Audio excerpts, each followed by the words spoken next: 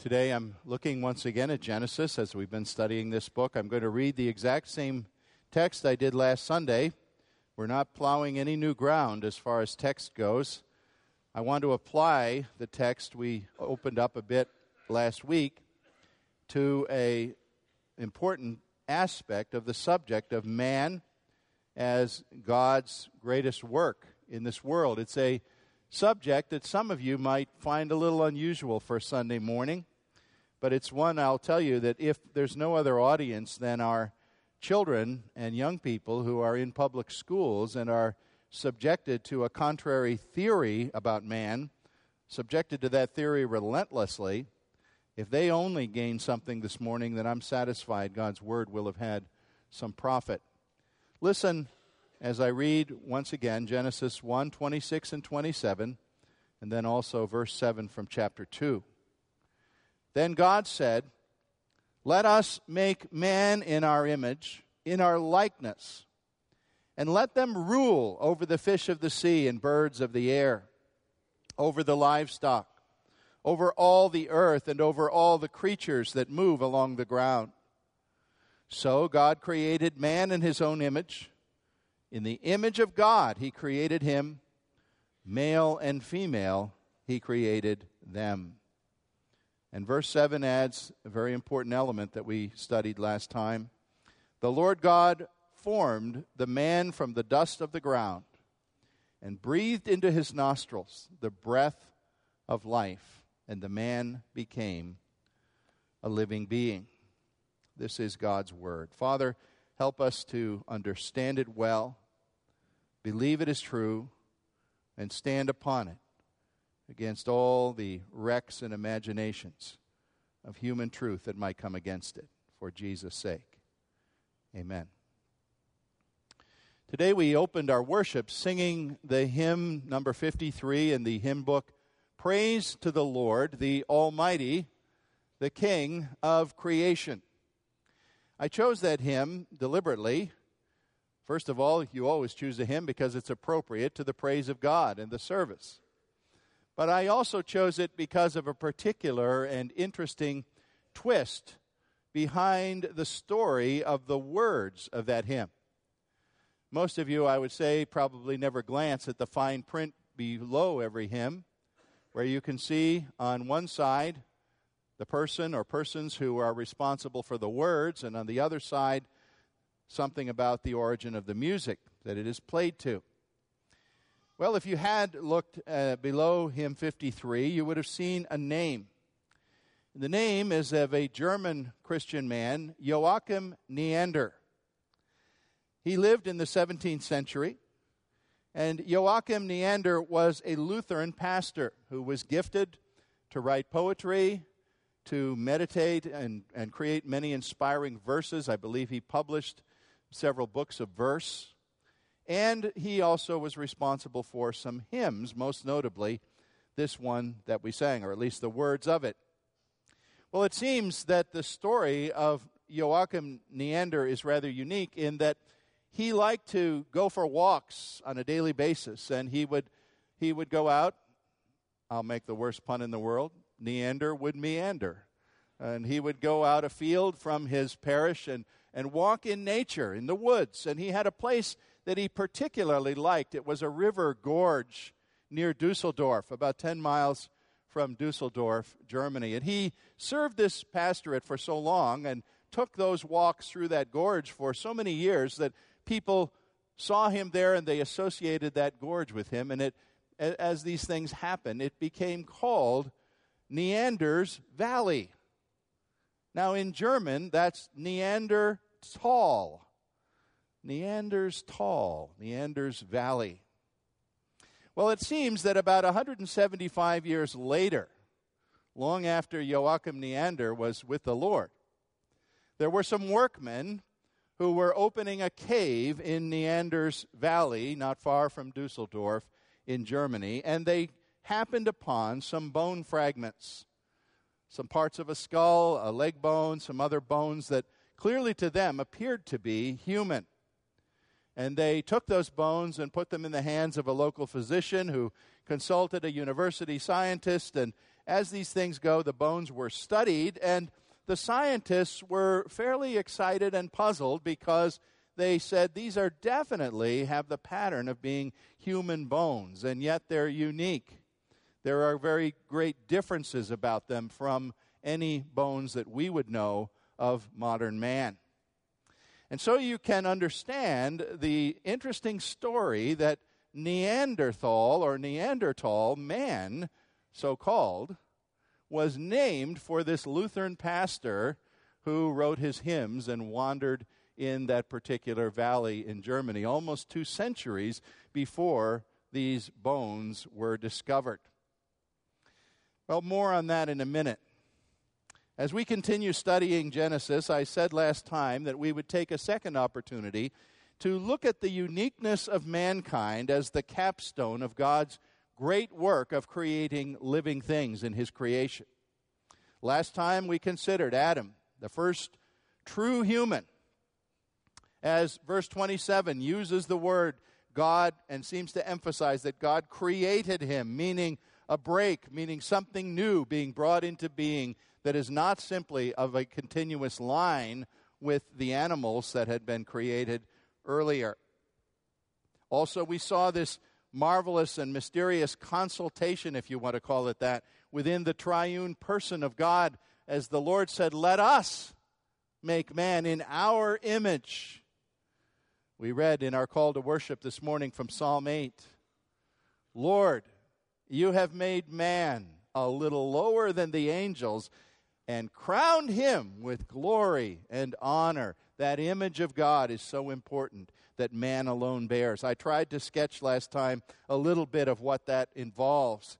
Awareness of God or spirituality, reasoning, complex thinking in an abstract manner that animals are not capable of, a moral conscience, language, artistic expression of beauty, and that's only a partial list. It's a big subject of all the ways in which we differ from the animal kingdom. And yet we know too well that our willful sin has marred and obscured that image of God for every single man or woman, so that there are times when humanity, or at least individual men or women, seem to act in a more bestial way almost than some of the animals, when anything godlike about us is almost impossible to see. And we are reminded that that image of God is seen perfectly only one time in one man out of all history, Jesus Christ. In all the rest of us, the image is fallen and broken and barely glimpsed at times, and yet still there. And so we find God undertaking a great act of redemption to restore what we have so grievously damaged. Only by faith in Jesus Christ is that image of God, that wonderful uniqueness about us, being restored, and it will be restored fully when we are glorified at God's right hand. Now, I'm saying that what I'm going to talk about today is perhaps largely for the sake of children and young people who get hammered, in their secular schools at least, with the evolutionary hypothesis of the origin of man. Man is only a creature. He may be the smartest creature, but he's just a creature. He's really just dust. They would deny, chapter 2, verse 7, that the breath of God, this image of God, his uniqueness, comes upon us as in no other creature. And I believe children and young people, and even college-age students and graduate students in science end up very confused. How do we stand on what the Bible says when we're being told all the time that there were other supposed predecessors of human beings? What can Christianity and the Bible say about early forms of, let's use the slang term, cavemen? Maybe a more scientific word is the word hominid. Those who are touted to be our ancestors. Well, the Bible has a thesis that is rather plain. And young people, you do not need to fear, no matter how aggressively the teaching is ever expressed to you, you do not need to fear that there is harder scientific evidence on the other side of the coin than upon your belief in God as a creator of man as being utterly unique. Man did not diverge from lower animals. Apes and humans did exist in the past as they exist today, as similar but separate kinds or species. And Adam, we believe, was the first true historical human made in the image of God. I'd like to look at some things about this today. And I'm going to spend most of our time simply applying the text. As I said, I'm really not exploring necessarily new meaning in what we opened last time, but a different application. As I ask, in light of Genesis 1 and 2, what shall we make of so-called Stone Age men? How do these creatures fit? Well, there are many to whom it seems like it must be an embarrassment that we believe what we do. They say, oh, you Christians, you have this mythological story about God, magically creating a man. We know it happened. Well, science can tell us how it happened. And what's wrong with you? Why can't you ignorant people, get your mind straight? Well, people assume somehow that it is an unshakable truth that there was a long chain of our ancestors, hominids, stretching back in the earth's record of bones, maybe for several million years or more. However, that is not an established fact at all. The evolution of man is a theory. It's a theory authored by people who rather desperately want it to be true. And they cling desperately to it and enforce it with a kind of vehemence that would make you think there's great proof on their side when there is not. A couple of weeks ago, I differentiated the use of the term microevolution and macroevolution. I mentioned that again. Microevolution simply being the change that happens within a species. My father was 5'7" and wore, I think, a size 6 or 7 shoe. I'm nearly 6 feet tall and wear a size 10 shoe, and all my sons are nearly 6 feet tall, and possibly their sons will be taller. That's microevolution, change within a species. That happens. There's no argument about it. It's macroevolution that we have the problem with. The idea that one species somehow through gradual change and mutation can actually move into and morph into another species. That is an unproven theory. And fossils backing it up are not there for any animal species, let alone for man. Now, if we were talking about good science based on the use of empirical evidence and the scientific method, I would say to you that the whole idea of man evolving from a lower creature is something that would have been abandoned a long time ago. You would assume that there must be, since it is persistently maintained, there must be an abundance of wonderful evidence that shows how it happened. But there isn't. The reverse is true. What we have is a theory, and that theory tends to overrule the classification of every kind of fossil or bone that's ever found. And they say, oh, well, our theory says this bone has to be this, and so it is. The evolution of man is actually based on a philosophy called naturalism, which is opposed to the Bible's teaching of supernaturalistic creation. And the evidence is so fragmentary. It's fragmentary to the point of being non-existent in any clear way.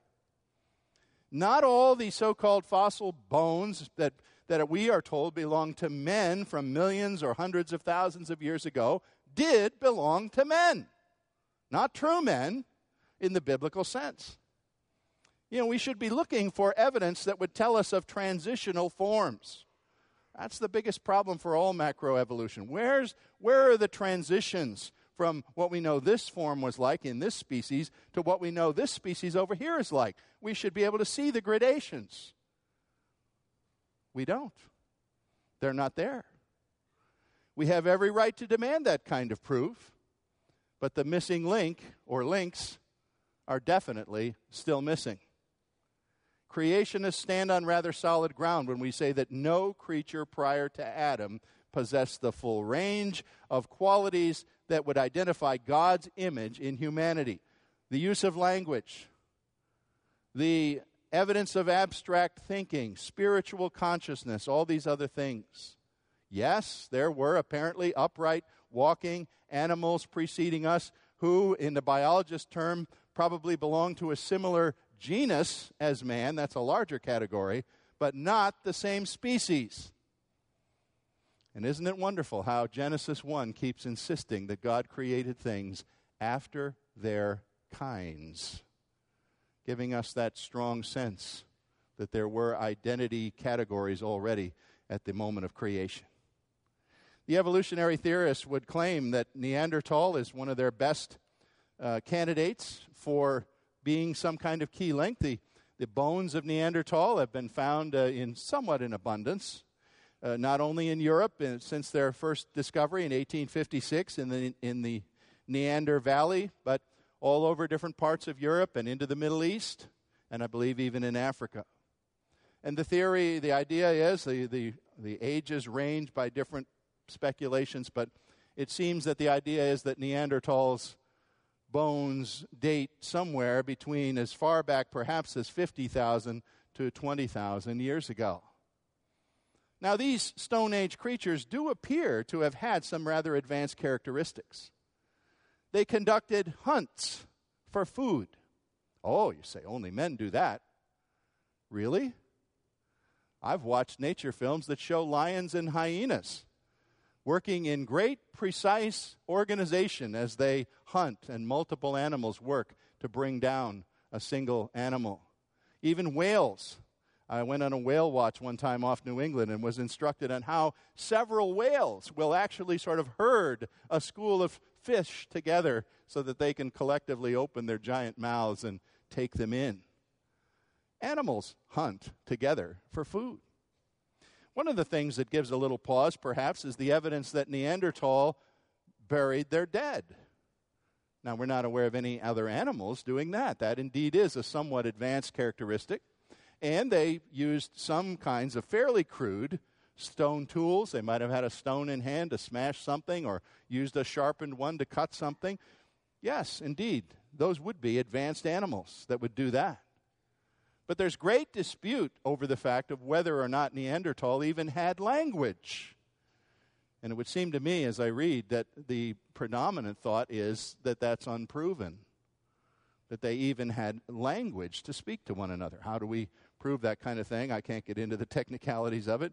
But it does seem to be a pretty safe conclusion that Neanderthal, while rather advanced for an animal, was more ape-like than he was human-like in his behavior.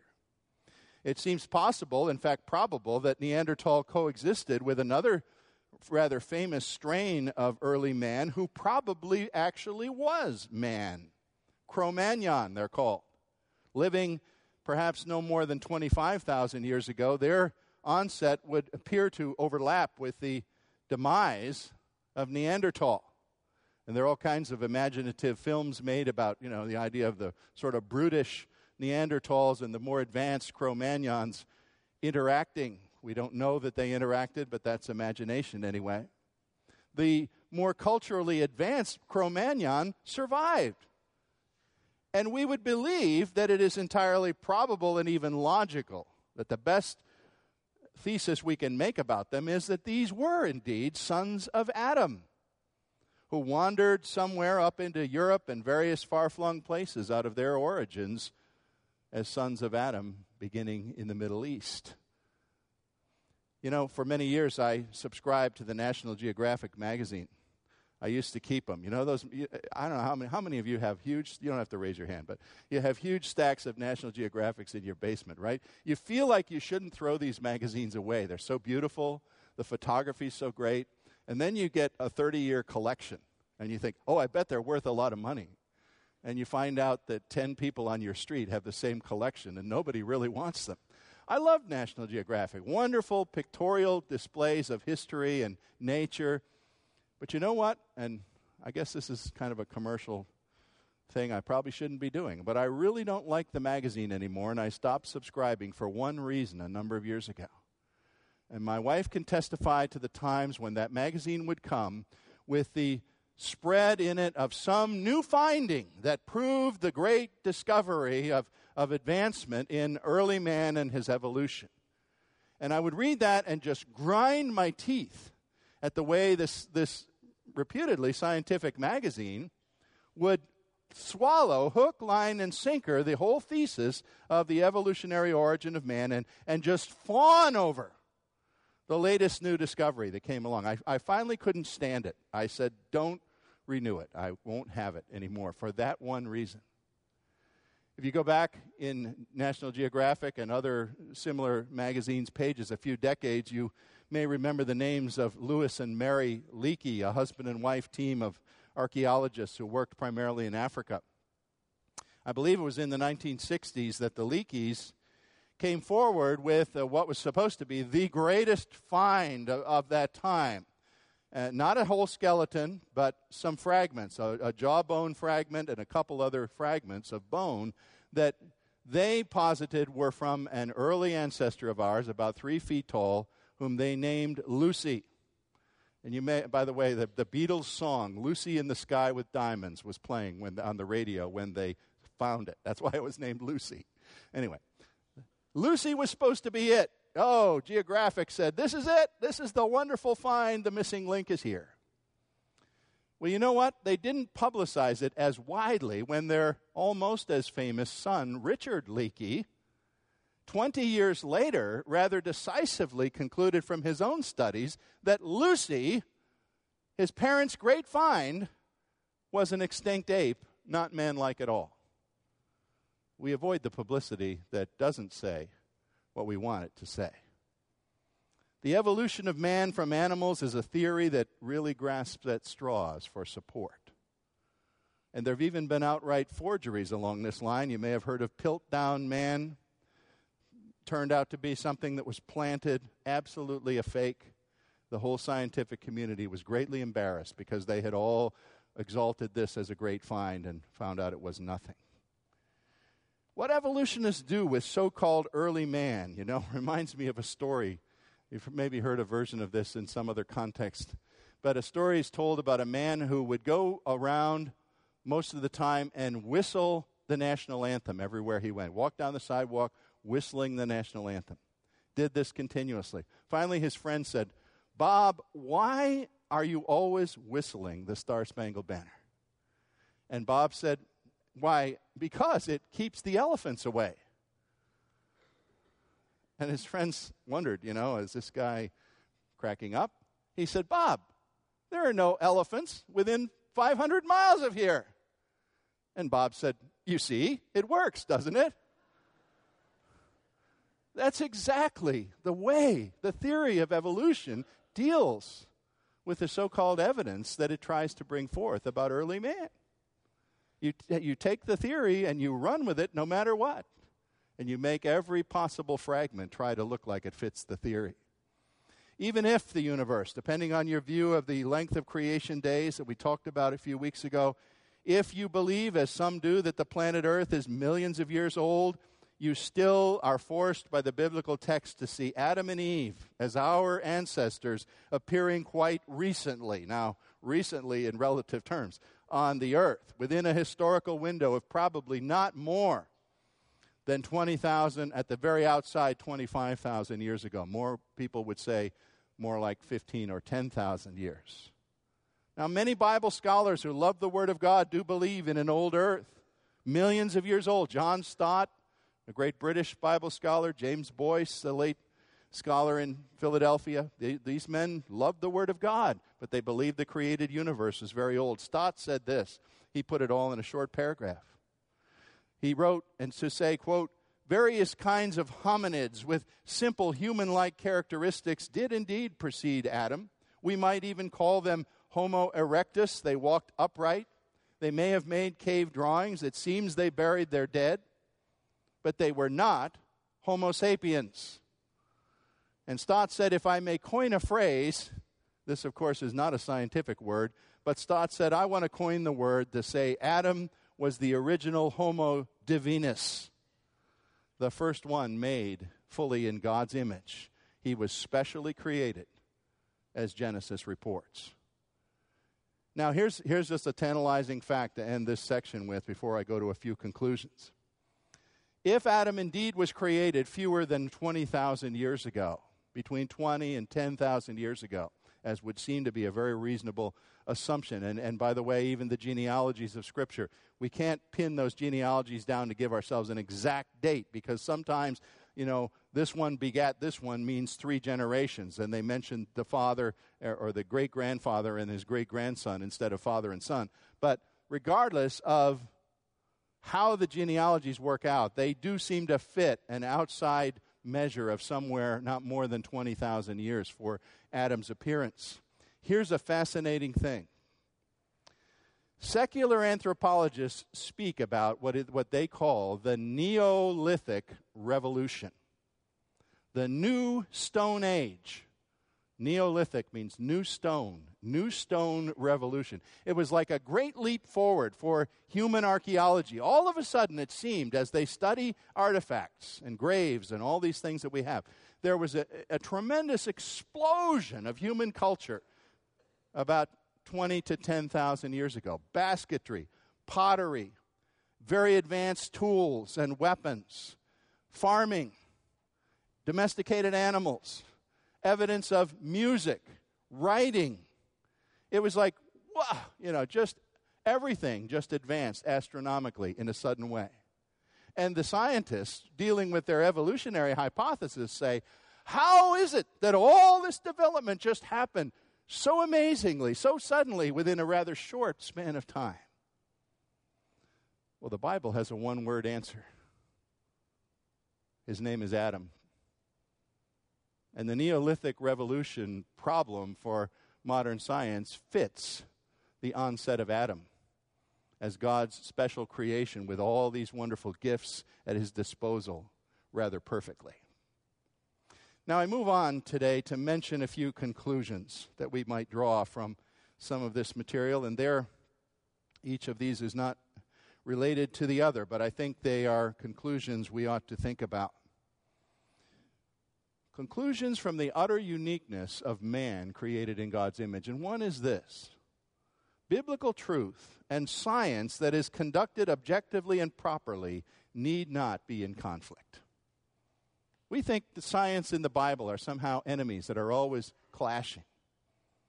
Folks, when science is done according to the scientific method and really leaning on evidence and not the pseudoscience of the theory of human macroevolution, the Bible is not in conflict with the methodologies of science. In fact, they produce wonderful complementary things for us to even give God great praise for. Charles Darwin had an agenda. He accomplished a lot of his agenda. He accomplished an act of historic salesmanship by convincing fellow scientists to study the world as if God did not exist. And if that's a plank in your scientific determination, that plank is going to determine a great deal about where you go and the conclusions you reach. Secondly, an obvious conclusion, a broad general thing that leads to much later on in the Bible, is that since human life descended from Adam and bears the divine image, the presence of the Spirit of God, human life must be valued above that of any lower animal. Now, we're going to learn next in Genesis as we go on here. I will go on and see God giving Adam the charter or the charge to be the caretaker of creation, to rule over the lower animals. That does not give us a charge to abuse life, to trample on it, to be cruel and to be unfeeling in the way other life forms are treated. But it does say that human life is prized above all other life because God cherished us first and foremost in the unique way he made us. Jesus said in Mark chapter 8, "What good is it for a man to gain the whole world, every material thing he could possibly get, and lose his soul? What can a man give in exchange for his soul?"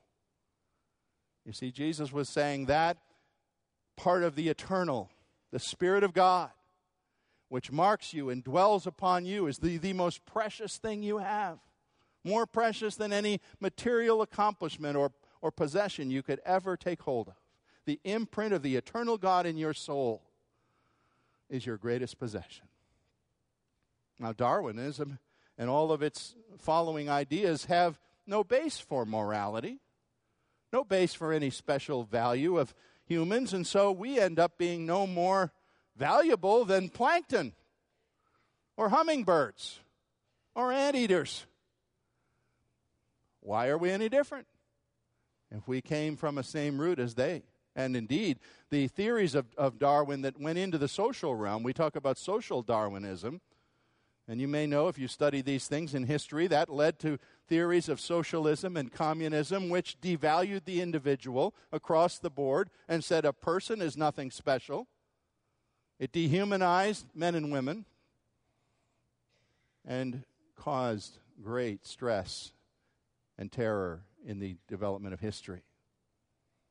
Now, alongside this, if we have this special value, until somebody with an absolute certainty of scientific judgment and knowledge can come along and pinpoint the exact moment in the development of the human embryo when suddenly we are human, but we were not human the day before, we are left with the only safe, reasonable conclusion being this: that we must value human life from the moment of its conception, unless we can identify some other moment when we suddenly become this cherished human being. You know, are you going to say that in that delivery room when the little infant draws its first gasp and cries out, "Ah, now it's a human. It wasn't one 15 minutes ago." That's not a safe conclusion. That's a very risky and unhealthy conclusion. And if we would take the safe conclusion to say that God forms us for himself beginning at conception, and by the way, the scripture says he knew us even before that, then you know, of course, that we're going to look for and cherish and value that unborn child as a wonder of God, every bit as much as any individual walking on this earth today. Thirdly, when we think of the image of God granted to the first Adam and all his descendants, we know something, at least, of why Jesus Christ, the second Adam, was willing to come and take on himself a human body like ours and come to die in our place. Romans 5, verse 12 tells us that sin entered the world through the disobedience of one man, Adam, and spiritual death spread out from that act of disobedience as the consequence to all men and women made in God's image, and we all became sinners. But the passage goes on, Romans 5:18 goes on and declares that by the act of the second Adam, Jesus, by his one act of righteousness in offering himself perfect and unstained in the sinner's place, the scripture says justification with God comes to all who believe. What a wonder. You see, this image of God in man has to do with all this. It has to do with the cross. Jesus came in a real sense to rescue and restore the broken image of God in sinful humanity. And 1 Corinthians 15:49 is speaking to Christians when it says, just as we have borne the image of the man from dust, Adam, so shall we bear the image of the man from above, Christ. It was for human beings that God sent his Son to come and restore the glory of what he originally made us to be. Now, I close with some words from a sermon of C.S. Lewis. You may very well have heard these words before. Lewis wrote as the conclusion of a sermon called The Weight of Glory. The sermon was about the weight of God's glory dwelling upon human beings. And here's what he said at the end. It is a serious thing to live in a worldwide society of potential gods and goddesses. You must remember that the dullest, most uninteresting person you meet today may, in his eternal state, become a shining creature whom you will be strongly tempted to worship. Or else that same person may become a horror and a corruption such as you would meet now only in your worst nightmare. And Lewis said the conclusion of this is, there is no such thing as an ordinary person. There are only human beings in whom God's image is still not completely erased as long as we are on this side of the grave. Badly marred, defaced, damaged, vandalized, yes, but not erased. There are no ordinary people. We human beings are invested with the splendor of God. And Jesus Christ offered himself on the cross and rose from the dead so that his own unspeakable grandeur may be fully and wonderfully restored, even in you and in me. Thanks be to God. Our Father, let us keep following these truths, foundational truths. You've done a wonderful thing in making man. Why you would continue to be interested in us when we turn from you as we did, we cannot say. But we can only praise your grace for your Son, our Savior, who came to restore that image that was lost. We look to him in thanksgiving and ask your grace upon us to have faith in him. Amen.